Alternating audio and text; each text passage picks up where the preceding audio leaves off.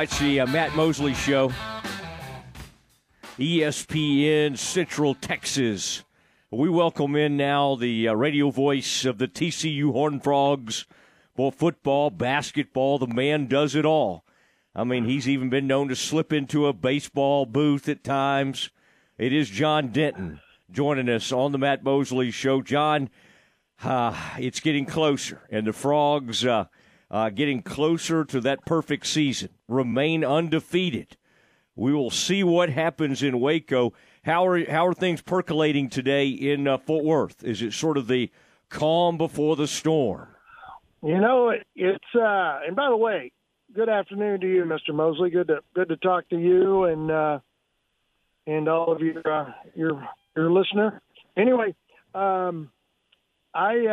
will tell you that everything is kind of calm, and that's kind of the way it's been the whole season. That's the way it's been all year since Sonny Dykes arrived. I mean, this is very much a business-like approach to things. They don't get too excited one week after the next. I mean, I think that's made a lot of difference. This is a older football team that's been through a lot, especially the last 11 months, and they're showing that they can handle it. And they've come from behind in 4 games, and really the only team that they've jumped on and run out of the stadium is Oklahoma. But things are very, very businesslike. They're up early on the practice field at 8 a.m., and they do all their work in the morning and then, get to bed early and get up the next morning and go do it again.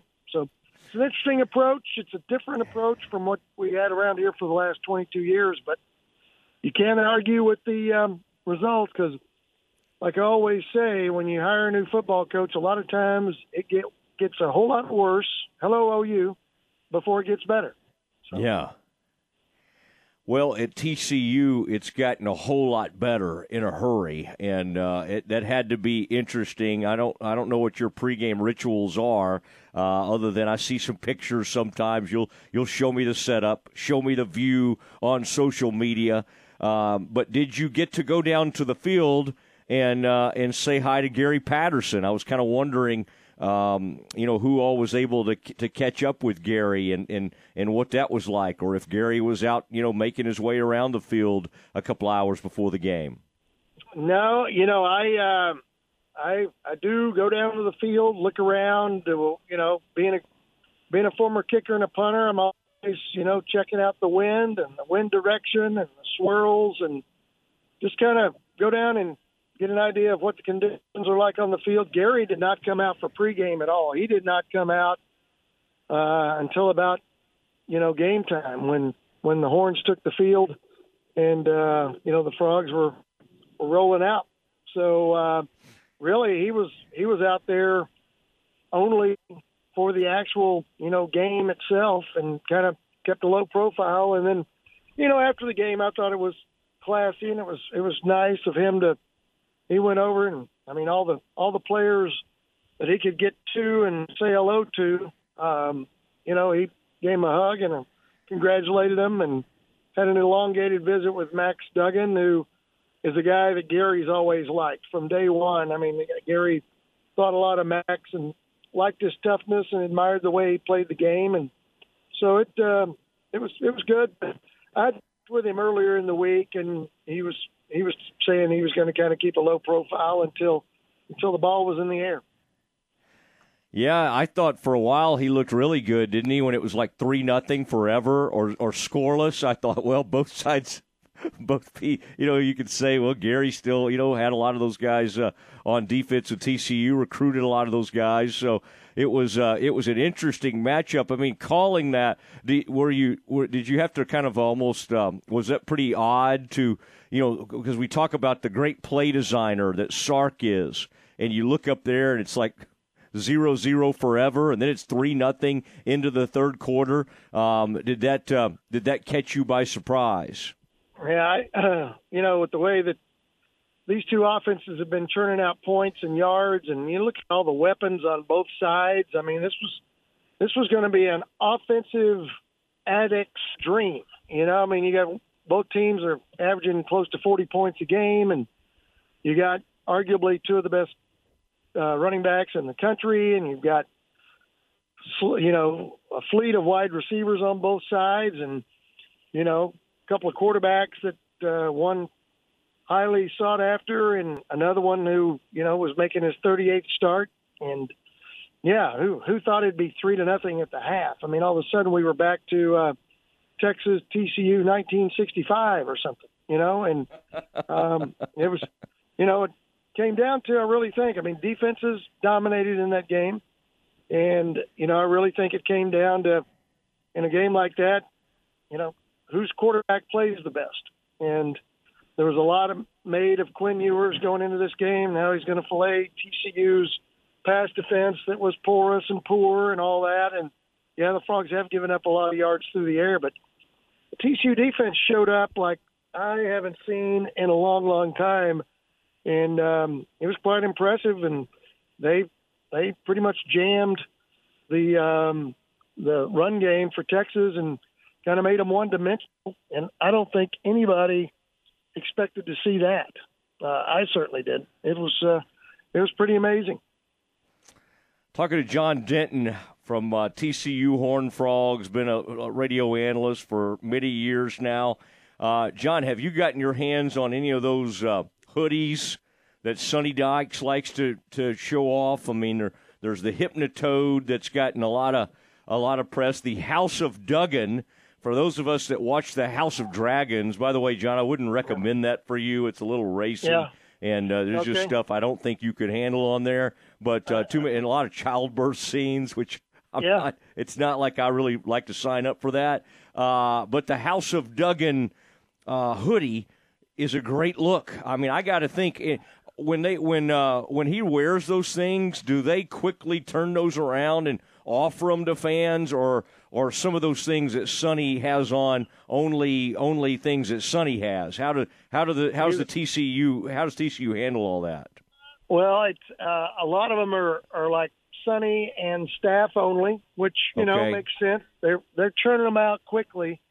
The Hypnotoad is available. People can get their hands on the Hypnotoad, but the Carter Boys, that's pretty much team issue stuff. House of Duggan, that's pretty much team issue stuff. It's one of those situations where, they're coming out with almost one a week.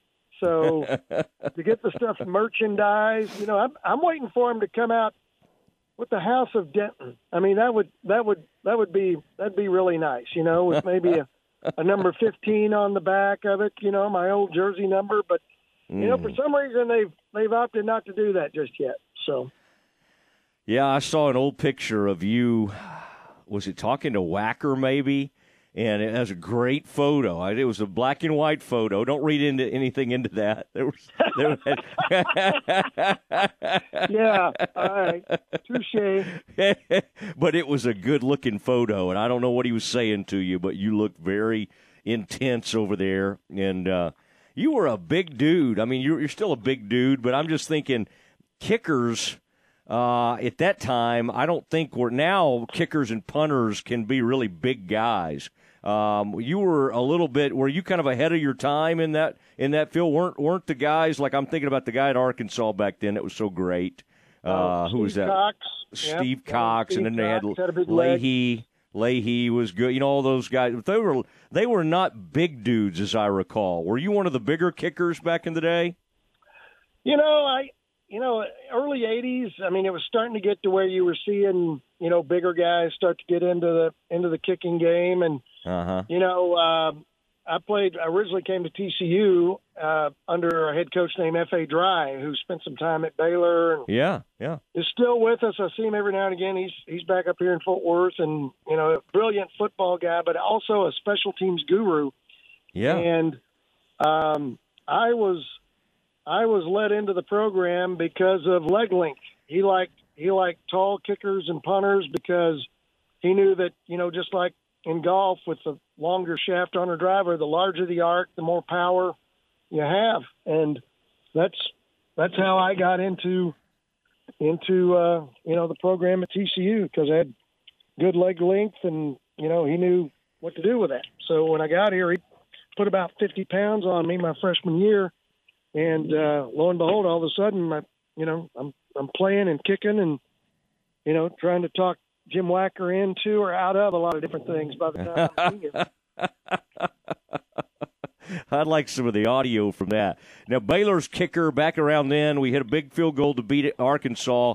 And I think I was there for that game. I can't remember if we were in Fayetteville. It may have been. Marty Jimerson was kicking. Now, Marty would handle some real short-type field goals. I don't know if we even attempted longer field goals. And then punting, Buzz Sawyer was a tremendous punter at Baylor back in the day. And then Pete Rutledge, I think was the guy's name that followed him up. So I just wanted to bring up some old kickers I know people love. You're in my wheelhouse. Buzzy Sawyer. Here's the interesting thing about Buzzy Sawyer. I mean, he would have loved the transfer portal because, as you recall, he started his career at Texas A&M and then transferred.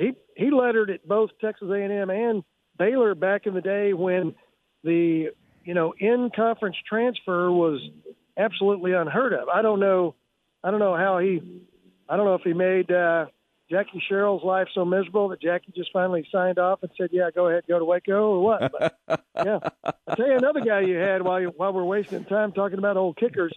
Back in the early days of the Grant Taff era, you had a big guy named Bubba Hicks, who I think he doubled as a lineman or a defensive end, but he had a big old square toe, spot-built kicking shoe like I had. And Bubba could hit from long range, 50-plus. So, at one point you had Bubba Hicks at Baylor. Tony Franklin was bombing them at A&M. Russell Slavin was at Texas. Steve Little at Arkansas.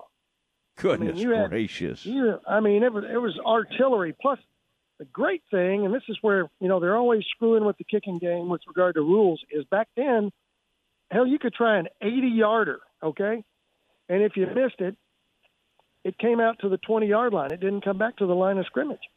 So that's why you had all these 60-plus field goals that were getting tried and made by all those guys that I just made. Now, I always used to give Coach Taff a hard time because he was on the rules committee, and as soon as Bubba Hicks graduated and he didn't have a long-range bomber, he was on the rules committee, and he voted to change it to where the ball went back to the line of scrimmage after a missed field goal. So Grant never missed a trick.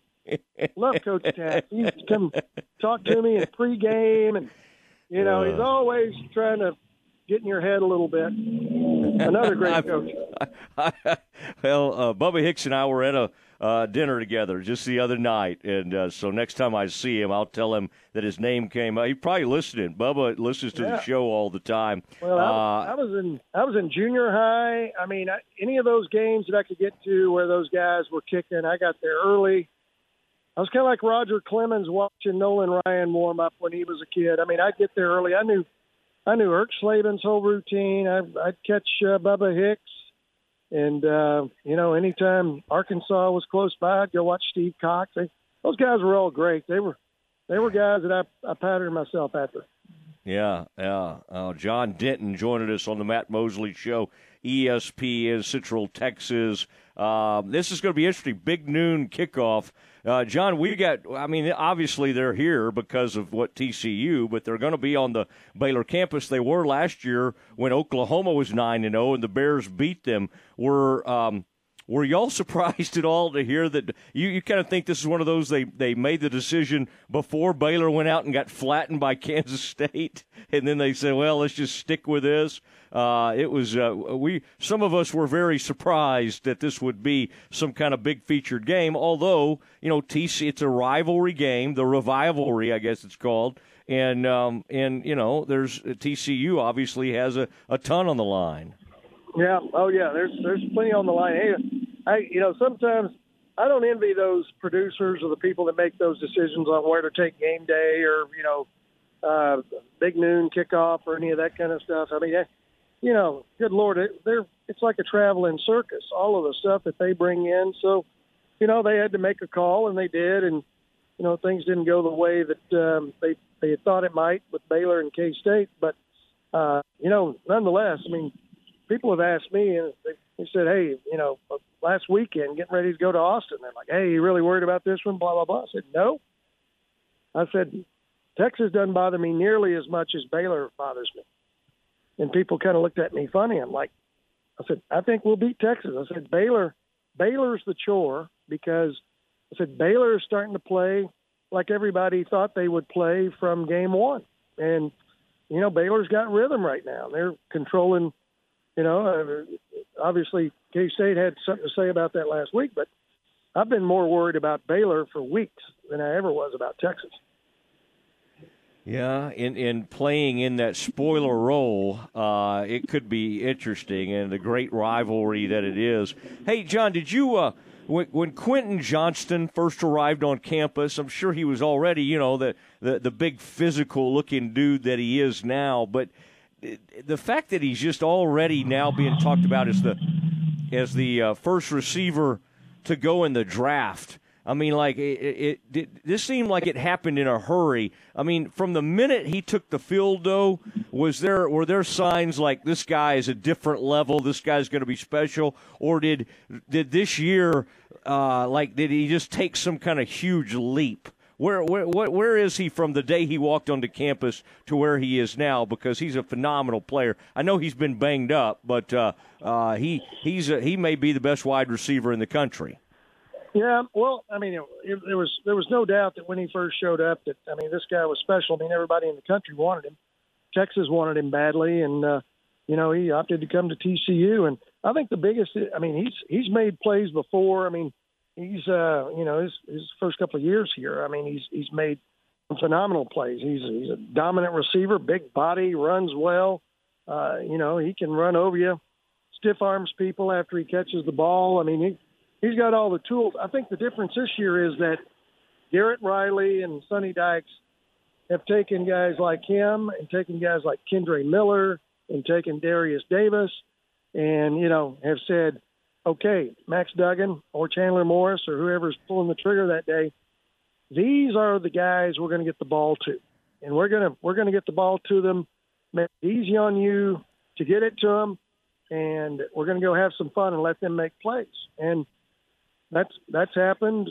Quentin had a little bit of a hamstring pull in fall camp and was a little slow at the start of the season, and then he got well, and he had that 14 catch performance at Kansas where he was unstoppable. He really put his skills on display. But the NFL scouts, they've had an eye on him for quite some time. I don't know what took some of these other experts so long to figure it out, but he's always been special. It's been pretty obvious from early on that he was going to do some special things at TCU. And, the scary thing for opponents is, they're doubling him and they're doing a lot of different things. I think his best games may still be ahead of him, and TCU's going to rely on him.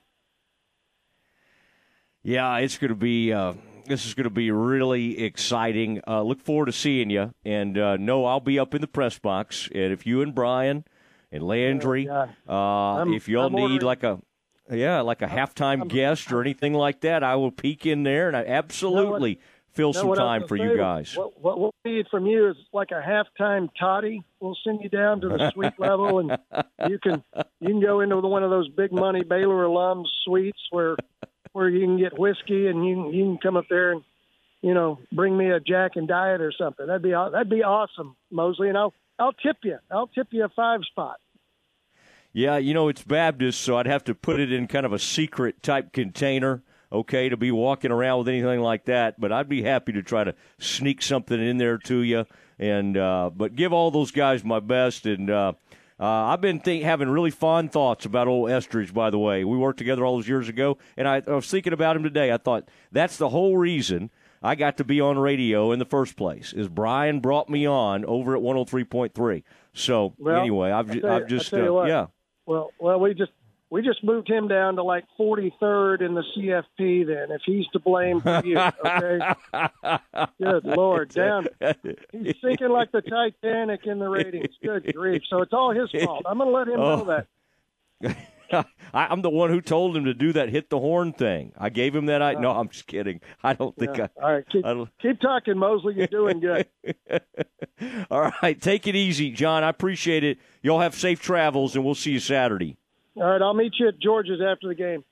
Okay, that sounds good. A little post-game post-game breakdown with John Denton. One of the great voices there for TCU. You hear him in basketball, you hear him in football, and he was a great kicker for the Frogs back in the 80s, in the Jim Wacker days.